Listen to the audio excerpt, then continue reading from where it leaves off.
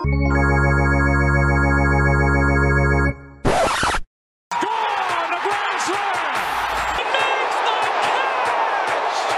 is high, it is far, it is gone to win the game. The Mets are on their way back.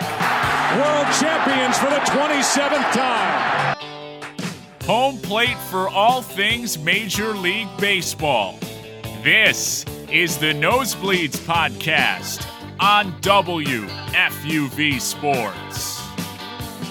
Summer is here, and so is another edition of Nosebleeds, WFUV's baseball podcast. Welcome and thank you for joining us. My name is Sam Davis, here with my fellow Mets beat reporter Dylan Balsamo. We will have Ryan Gregoire, one of our Yankees reporters, on a little bit later in the show. A three-man crew for today's episode. As we record, it is Monday, June 7th. The Mets find themselves 3.5 games up in the NL East. When they take the field on Tuesday, it will be the 31st consecutive day they play a game in first place.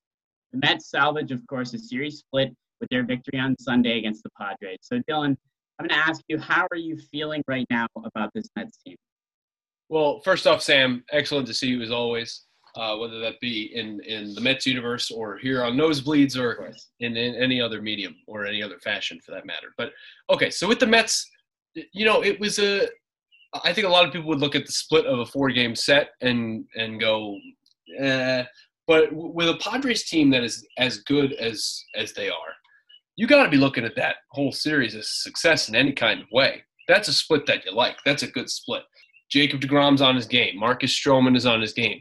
You're competing in those 2 games that you end up losing. It was a good West Coast trip for the Mets. There was some tough points against the Diamondbacks. The game they blew in the 9th inning, and then again in the 10th, and the game, you have 14 hits, only win by a run. That's not what you like to see. But at the end of the day, you got to be feeling good about this Mets team, especially considering the tools they're using to win games right now. Yeah, I mean, you mentioned that, normally a split is not exactly what you like to see, or not always the greatest thing. But with this Padres team, especially on the road at their place, I think it's a huge split, to be honest, especially the way they did it. Losing the first 2 games in the way they did, I totally agree with you. They could have won probably all 4 of these games. They were definitely in it late in the game and had a chance, at least you could say, to win all 4 of these games. And that's huge because this Padres team is arguably one of the best in baseball right now. I mean, they're fun to watch. They're exciting out there, West Coast baseball. And the fact that winning back-to-back games for the Mets on Saturday and Sunday were huge. I mean, obviously that DeGrom game, that's a game you kind of expect to win every time he takes the mound. But Stroman is another guy that's been very consistent, and you almost getting to that point too, where a solid number 2 to the point where when he takes the mound, you're very confident in your team. So I would say the fact that they were able to split, obviously not ideal to lose 2 games early on, but their rebounding and their ability to win those tough couple games in a row were huge. They also taken care of business, obviously, against Arizona. That's big. They're not a great team at all. There's no secret there. The fact that they took 2 out of 3 from them, I'd say is very important, especially if you want to stay in first place like they are. But one thing I will say about this team is that when there were a lot of injuries a couple weeks ago, you could see the Mets are starting to slowly get healthy now. But a couple weeks ago, it was very hard to be optimistic, even when the Mets were in first place, just because of the fact that there were so many injuries. And guys like Lindor were not producing. Guys like McCann were not really producing. Everyday reliable starters that should be producing in the lineup that were healthy throughout this whole injury bug weren't producing. But as of now, you're starting to see a little bit of a shift. You're starting to see James McCann is really heating up. I think 5 of his 6 home runs are in the last 2 weeks alone. So that's a really good sign. Lindor is another huge one. On Saturday, when he hit that big home run in the Jacob deGrom start on that game, a huge game, and just to show his emotion as he's rounding the bases, very excited.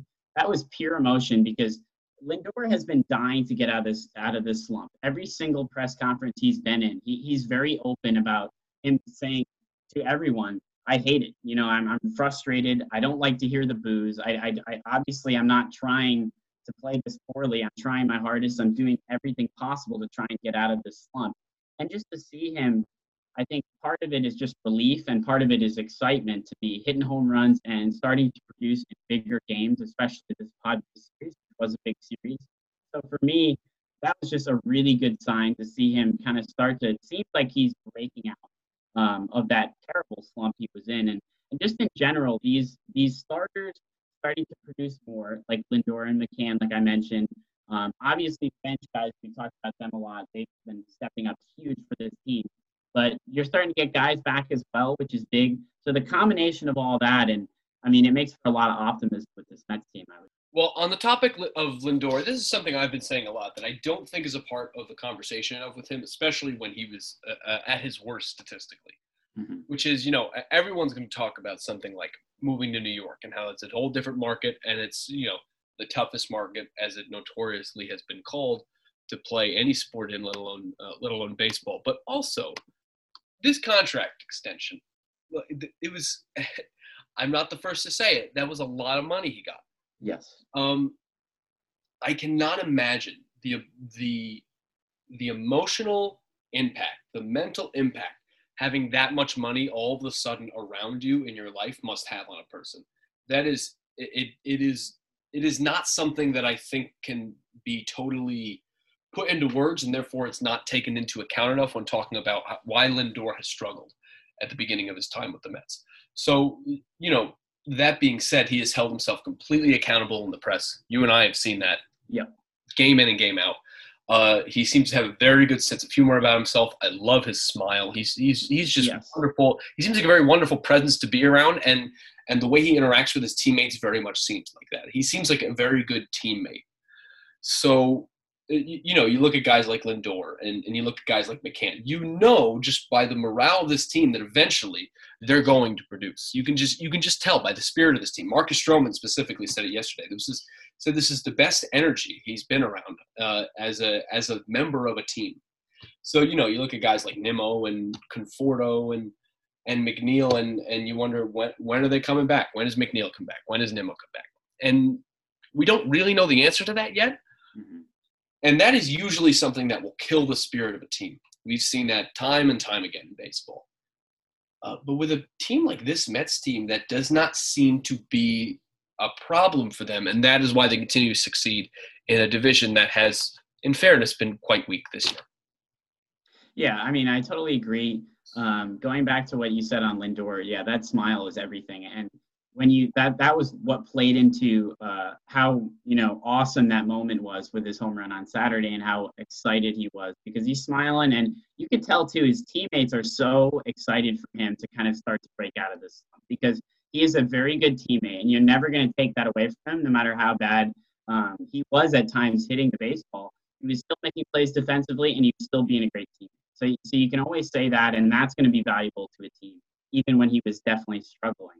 And Pilar is another example. I mean, we didn't mention him. That's a huge morale boost for a team. Seeing a guy like that come back with the mask on, back in the outfield, it seems like it wasn't even a day since he got hit in the face.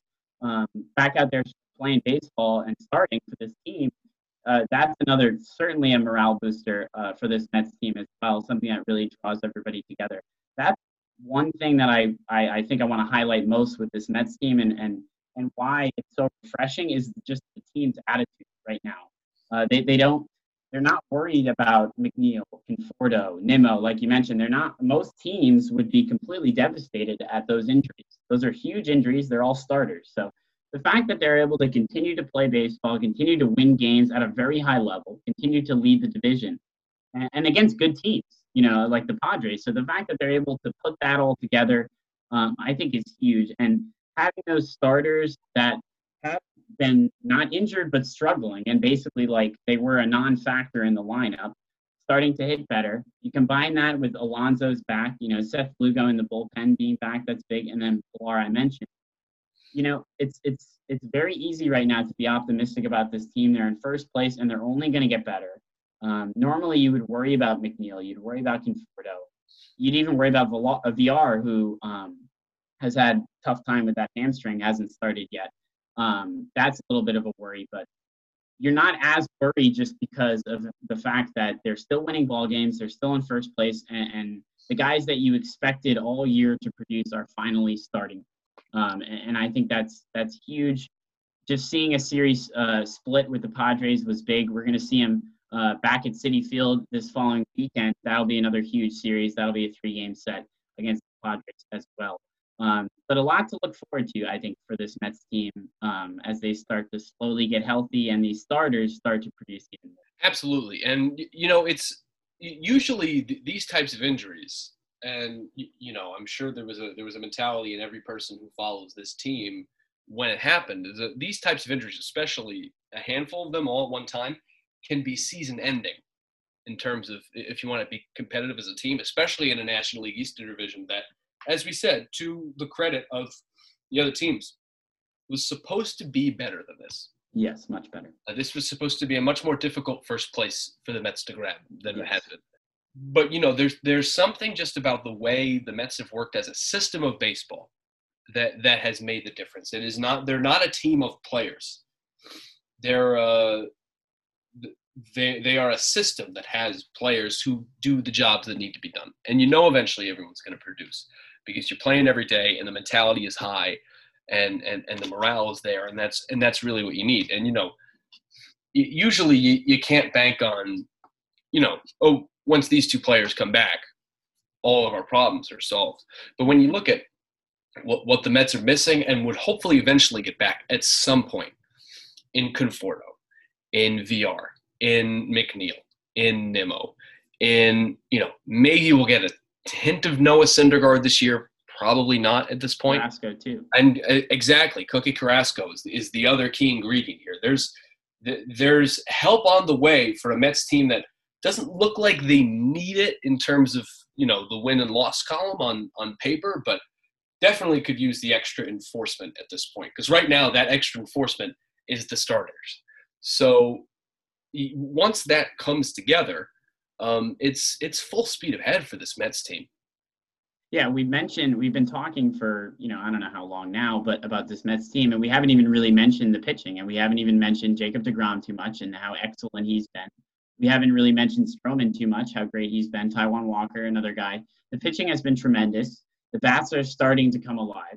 Guys are starting to get healthy, but like we said, there's not an immediate concern for them getting back tomorrow, which I think is huge for this Mets team. A lot to be excited about. They'll have 2 more games with the Baltimore Orioles before they return home to Citi Field, like I said, this coming weekend as they take on the Padres. That'll be a big series. Me and Dylan are very excited to cover those games. But that's enough optimism for one show. We have to shift over to the New York Yankees now. I'm going to bring in Ryan Gregoire, one of our Yankees beat reporters. The Yankees suffered a series sweep at the hands of their bitter rival, the Boston Red Sox, in the Bronx this past weekend. That included a very tough extra innings loss on Sunday Night Baseball. So, Ryan, I'm going to ask you the complicated question, but the question that's on everybody's mind. What is the problem with this Yankees team right now? Yeah, it's funny, Sam. Last time I was on the show with you 2 weeks ago, they were coming off sweeping the White Sox. Mm-hmm. They were like 9 games over 500. Things couldn't look better. I talked to you about how, the panic button was completely green. I wasn't even close to pressing it. And since then, they're 3-10. They've fallen to 4th in the AL East. 6.5 back. You talked about that loss last night. It was brutal. I know there were bad calls, but at the same time, you got hit with runners in scoring position. 7 hits through 3 innings. You need more than 2 runs. And it was just another predictable loss. But, yeah, what needs to go right for this team, it's simple. They're just not hitting. The pitching is still there. I think they're 3rd in the AL in ERA. 3.38, so they're still pitching well. But the hitting has been so poor this year. They're 26th in average, 22nd in OPS, 27th in runs per game. And when you look at it, all year we've been saying we expect the hitting to come around. It's the Yankees. All they do is a hit. We expect it to get better. It's still not better. I know that the season's 162 games. I know they have 100 games left on the schedule. But the hitting has to at some point wake up. And it's frustrating because Austin Meadows right now, of the Rays, has the most lefty home runs hit at Yankee Stadium this year. They've got no production from the left side of their plate. DJ LeMahieu, who obviously was a godsend for them the last 2 years, he has 1 extra base hit in the last month. So it is really frustrating when you look at this offense who, the Bronx Bombers has been their nickname. They hit the ball out of the park. The thing with them is they were 1 through 9. They were going to come at you. Everyone was going to have good at-bats. It's just not the case anymore. And until you get back to that, your other holes are going to get exposed. Like, the bullpen can only be so good for so long, and it is the reason they're above 500. But we've seen in the last 2 games, on Saturday night, a game that I covered, the bullpen unraveled. Chad Green, who was reliable all year, gave up 4 runs in the 8th, costed them. Last night, they had Domingo Germán leaves with a 3-1 lead, and the bullpen blows it there. So, when you're not hitting, a lot of the other holes that necessarily aren't holes will come to fruition. Mm-hmm. They're also 0-17 when, they give up 5 or more runs, which is the complete opposite of what you would expect, because you expected this team to get into slugfest, right? The pitching was the question mark, but you expected them to hit their ways to victory. And it's been the complete opposite so far. And until they turn around the bats, nothing is going to change. Ryan, I'm curious to get your thoughts on something, which is, I think there was a lot of confidence specifically offensively for the Yankees this season. Like, as you mentioned, as a 1 through 9 through the lineup kind of thing. And I've watched a lot of Yankee games this year and watched and wondered to myself, what is the problem here? Because it's not very tangible. I can't figure out what it is, although it's very clearly right in front of my face. Do you think, and perhaps this is a naive perspective, but do you think it was too much confidence going in and that has affected them psychologically? Yeah, it's an interesting point, because I've seen, on, social media, people will bring up how the last 2 years, like the 60-game season and now, they're only 8 games above 500. And obviously that's an 120-game sample size. So surely since 2019, this hasn't been the same Yankees, right? People do kind of forget in 2020, they limped to the finish line big time. They were 4 games over 500, and they got bounced in ALDS. So certainly I could see that aspect where you talk about it. And I also think with the deadening the balls, they're a team that's really hurt by it, because they are a true kind of 3-outcome team. You just look at it, they are a walk, strikeout, home run team. And when you're lowering the home runs, which is what deadening the ball does, those home runs turn into flyouts. And that's what's happened with the Yankees this year, and especially when you have one of their few guys that is kind of a table setter, right? It started with DJ LeMahieu the last 2 years, MVP candidate the last 2, when he has struggled the way he has, and for him struggling is 260. But the difference from 340 and 20 homers to 260 with 0 power at all is so huge on this lineup. And then when you have a guy like Voit, who's out all year, I think that's another big issue, because he led the MLB actually last year in home runs, and you've got nothing from him this year. It's been a lost season so far. So I think that's definitely playing a factor. And you talked about, Dylan, the frustrating aspect, because when you're watching them, you can clearly see something is wrong. There is an immediate problem you can see, but it's hard to pinpoint exactly how you can flip that switch, right? There's not one thing that needs to happen for them to go right. It's the guys that they have right now that kind of all need to flip a switch, and they need definitely some outside help, because you can't be rolling with this team right now. And so it's frustrating to see, because as you said, there's something wrong, and the Yankees, what's wrong is what has been right for so long. So that's where they kind of need to address these issues. Yeah, Ryan, I thought you brought up a great point in that the lack of hitting exposes some of the other issues that we thought were going to be a lot bigger issues with this team, especially the pitching. I mean, that's where I like to focus, because going into the year, obviously everyone was like, this is the hole with this team. The offense is going to hit. The offense is going to figure it out.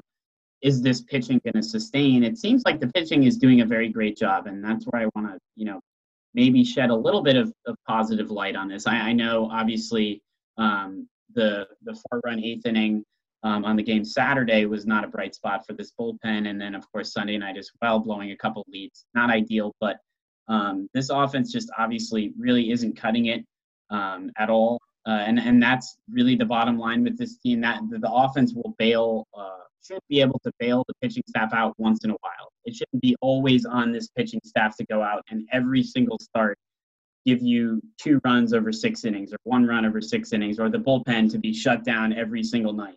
It doesn't always work like that. There's going to be times where the bullpen blows games, and there's going to be times where starters don't pitch well, to be quite frank. So the fact that this offense really hasn't bailed out this pitching staff at all is to me incredible, that this Yankees team is honestly over 500. They're overachieving right now, which is the scary thing. And sorry to cut you off here, but what you're saying, it literally has not happened once, right? I just brought up they're 0-17 when they give up more than 5 runs. They literally have not once been able to pick up a bad start.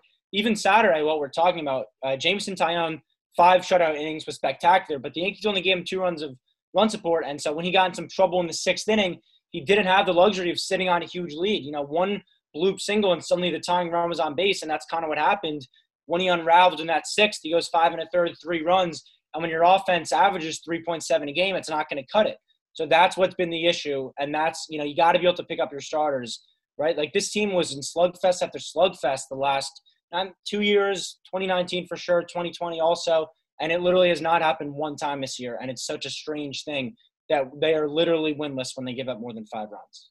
Ryan, it's perhaps this is way too early to be thinking about this, but I think it's time we start talking about it. You look at the Yankees earlier in the season, and like we keep talking about, what the conversation was can this staff hold up? Can this pitching staff hold up? Come the trade deadline, are they going to need to go grab another arm to sustain themselves to October? I think that conversation has flipped really into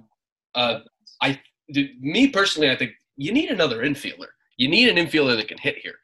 I think there's a certain type of calm that I ironically find quite alarming from Aaron Boone in press conferences, where things will pick up. This is incredibly, if I may use a fake word, very, very un-Steinbrennian, if that makes any sense, to have no sense of alarm whatsoever coming from the organization. It makes no sense to me. So let me ask you, is it too early to be thinking about making some kind of roster move? What is the right move to try and fix this problem if it is not something internal? 100%. It can't be too early. You talk about that Boone thing. It's really interesting because I had that kind of circled in, and it's like it's the same answers after every game. The guys will get better. There's lots of good today, just some bad, and it gets frustrating to a certain point. Like, where is the urgency with this team? I understand, and it's a 162-game season, but you're getting swept by the Tigers, and in Game 3 of that series, you're rolling out an opener. Where's the urgency to try to salvage a road trip? And then when you're heading back home after that, it's not there at all. And I don't think it can be too early to make a move. I know with the draft, there's like a weird stipulation. A lot of teams don't want to make deals right before the draft, see what happens there. But the Yankees have to be aggressive if other teams are willing to take calls. Ken Rosenthal for MLB Network today had a report out that I wanted to bring up because he talked about how he doesn't see them going to get a guy because of luxury tax issues. And if that's the reason, it's absolutely unacceptable from the Yankees' perspective because you can't let that come in the way. It basically did this offseason when you kind of let Masahiro Tanaka walk out the door. You went cheap. You went 2 for 1 there. You traded Ottavino, who's been really good for the Red Sox. He's, pitched scoreless innings against them the last 2 nights to be able to sign some other guys, offload that salary. The luxury tax can't be in the way. We've seen the Dodgers go out. They've broked out luxury tax, and they're rewarded with the championship. So if they are not going to make a move, Dylan, because they clearly do, right? Like, you look at this roster, you need a lefty bat. You talked about an infielder. Ketel Marte is a guy that I think is drawing a lot of interest. The Diamondbacks have struggled. He has a really nice contract. It's like very controllable. So it makes a ton of sense from Ebby's perspective. He's a lefty too. That addresses that issue. It couldn't make more sense. And if they're not going out and getting that guy because of his $7 million, that's unacceptable from the New York Yankees. I don't want to, like you talked about the Steinbrenner thing, sit here and be like, oh, back in George's day, this would have never happened. But frankly, I think it's true. I don't think that you'd be seeing the lack of urgency back then that they show now, the patience that they have with this roster. I want them to be aggressive as a fan first. Like, I'll say it, I'm obviously a Yankee fan. I want them to be aggressive. I don't think they can sit on this team. You got to get a guy, whether it is a Ketel Marte, whether you just get flexible, you do something out of the ordinary. I think they have to do it because this team is lifeless right now. They're feeble. And if you keep rolling out the same guys every day and they're not performing, I think it'll wear on them. And you don't want them to start losing confidence in themselves. I'm not inside the locker room, not on the team. So I don't know if that's the case, but it has to get to a point where you're frustrated with the lack of offense. And when you're like 4-4 and Garrett Cole starts this year, which they are, right? They're not capitalizing there. It's got to wear on them at some point. So I do think they have to be wary. I think they have to be aggressive here because you can't punt this season. Like, there's too much talent on this roster. You're spending too much money. They're in their primes now. They're not going to be in their primes forever. The championship window in this league, you can't control when you have it. They do have it right now. They still have pieces on the roster that can win. So you can't punt on it. You got to go out and get people. It's just as simple as that. The fact that there is so much urgency about the trade deadline right now, I think says maybe a couple things, but the thing I think about is the fact that this division is a lot better than people initially thought, a lot better. I mean, this Rays team is certainly outperforming. Obviously, first place right now in the AL East. Boston Red Sox are certainly outperforming. I think going into this series, this Red Sox team proves that they're kind of here to stay. If this pitching continues to be decent, this lineup is really good, and they're going to continue to be a present, at least a thorn in the Yankees' side, I think, going forward. And same with the Rays, who is a team that always plays the Yankees tough historically. So that's another team that I think is going to continue to fight with the Yankees. Whether or not the Yankees win the division is not my question here, but the fact that teams like the Rays and the Red Sox and even the Blue Jays maybe are going to hang around.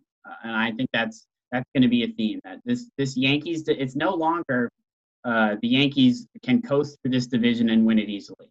I think it's going to be a hard-fought division win if they are going to come out on top. And that might mean they make a move at the deadline to help this offense, because the Rays and the Red Sox, I think they're here to stay in this division. So that's something to look forward to as well. Ryan, thank you so much for being with us and on a little bit of a Yankees perspective here. The Yankees will head out onto the road for a nice long road trip. Maybe they can figure it out away from Yankee Stadium and get that offense going. Dylan, before we get out of here, there is some Major League Baseball news that we need to get to. As you know, as we all know here, this season has been focused on terrible hitting, to be quite frank, to be honest. Very high strikeout rates. Hitters have been struggling. Pitchers have been dominating. And the league has decided to act. They've decided to create a plan to start checking pitchers for foreign substances randomly, but often throughout the game. So some estimate that there will be 8 to 10 checks per game, random checks of pitchers, and a punishment would be 10 games without pay. According to Buster Olney as well, the plan could be implemented within the coming weeks. So this might be something that we see pretty soon. So Dylan, I'm going to ask, do you like this rule, and do you think it's going to help improve the hitters' numbers this season? Look, I get it. I understand why baseball thinks this is something they need to address, and that this is the way they think they need to address it. But to broaden the perspective here a little bit, baseball's real problem has never been about deadening the ball. Because here's the thing. Nobody's hitting this year, meaning every game's a pitcher's duel, and these games are still more than 3 hours long. That's the problem here. If you want to maintain a fan base for baseball in the coming really generation and a half, as the number of older fans begins to dwindle, you're going to have to make this game a faster event. And you know what's not going to be doing that? Having an umpire check a baseball with the closeness and intensity of with a microscope, Cumberbatch in Sherlock for multiple times a game. It's just like the baseball has made so many efforts in the last 5 years to try and make the game shorter. None of them have worked. And it feels like now they're just throwing in the towel in that perspective and going, oh, well, I guess we just want to make sure these pitchers aren't cheating. Because for one thing, if they've never noticed it before, and there's nothing they're going to notice now. We all know the problem is they deaden the ball. They deaden the ball. I think that's something Major League Baseball is trying to cover up. Not like cover up, scandal cover up, but more they don't want to admit that the ball is different this year, and that's what's affected the offense. This is them almost trying to cover themselves up a little bit. So it really frustrates me.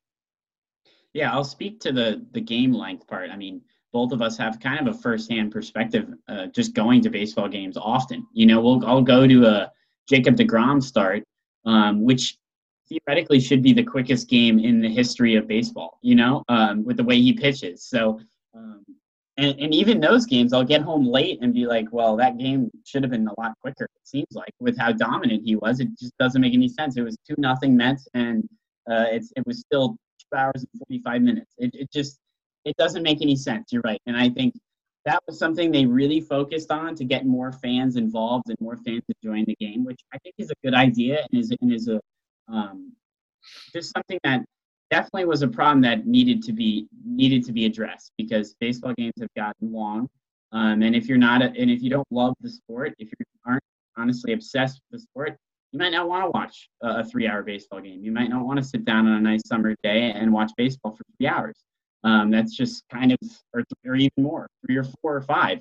And they've done so much. And then it comes to this they've talked about how, they're going to try and do the checks as routinely or as quickly as possible. They're going to check while the pitchers are walking off the mound. I don't know how that's going to work. I don't really understand how that's going to work. It's not like you can have the umpire go into the dugout and check him while the game's going on because he needs to sit behind home plate and call balls and strikes. So I don't get that aspect of it.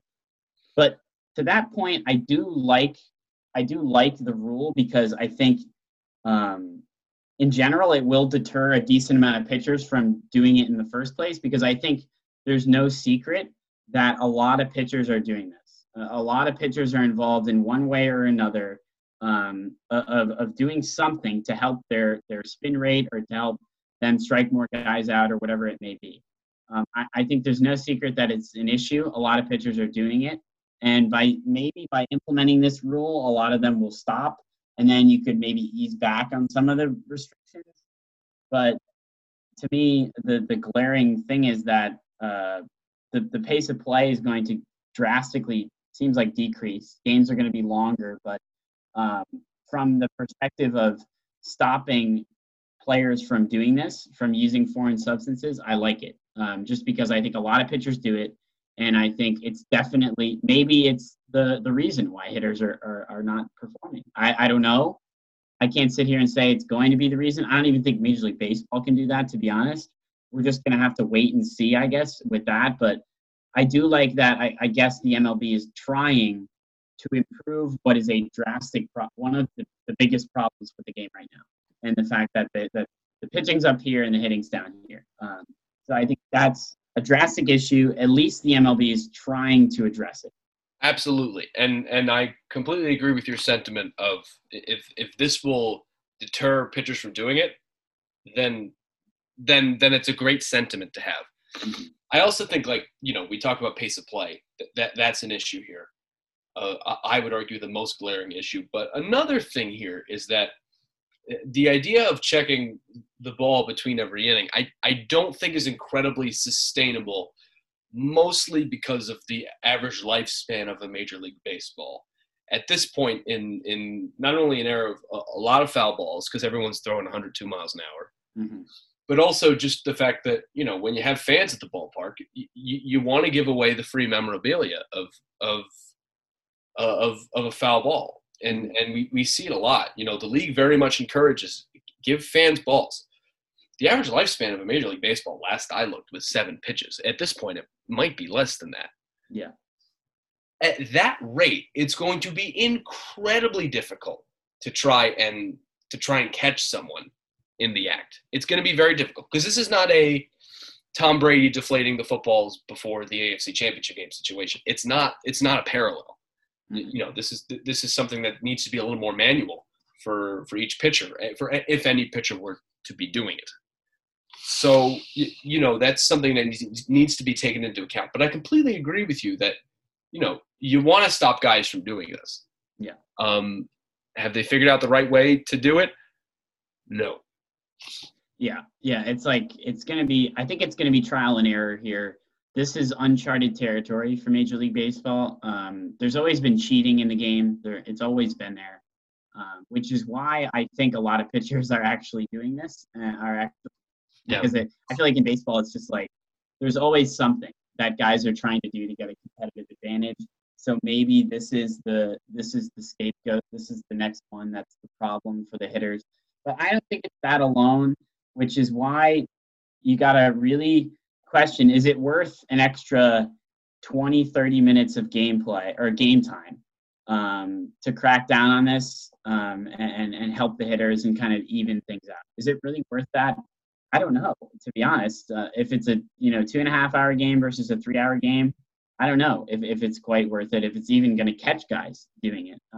There's a whole lot of ifs in this scenario. But I will say the one thing is I do like the MLB, Major League Baseball, taking the initiative and deciding this is a problem and something needs to be done. And instead of waiting till the end of the season when we're going to see historically low hitting numbers. Let's try and do something now. Let's try and make things better, even out the game a little bit. If they can find a way to do that while keeping pace of play decent, I would be surprised and I would be pleased, to be honest. But I'm not so sure if that's going to happen, and I don't think you are, Dylan, either. But that's going to do it, I think, for our episode today. We got a lot into New York sports, of course, with the Mets and the Yankees. A lot of excitement, optimism around this Mets team in first place. Not so much about the Yankees, but it is a long season. This is why we don't turn off our TVs in May or June and decide the playoffs are going to start tomorrow. They're not. There's a long way to go in this one, so we will see what happens with the MLB season. Always great catching up with you, Dylan, and thank you, Ryan, as well, for being with us. I think that's going to do it. Thank you for listening. I'm Sam Davis, along with Dylan Balsamo and Ryan Bregware. This has been Nosebleed, a production of WFU.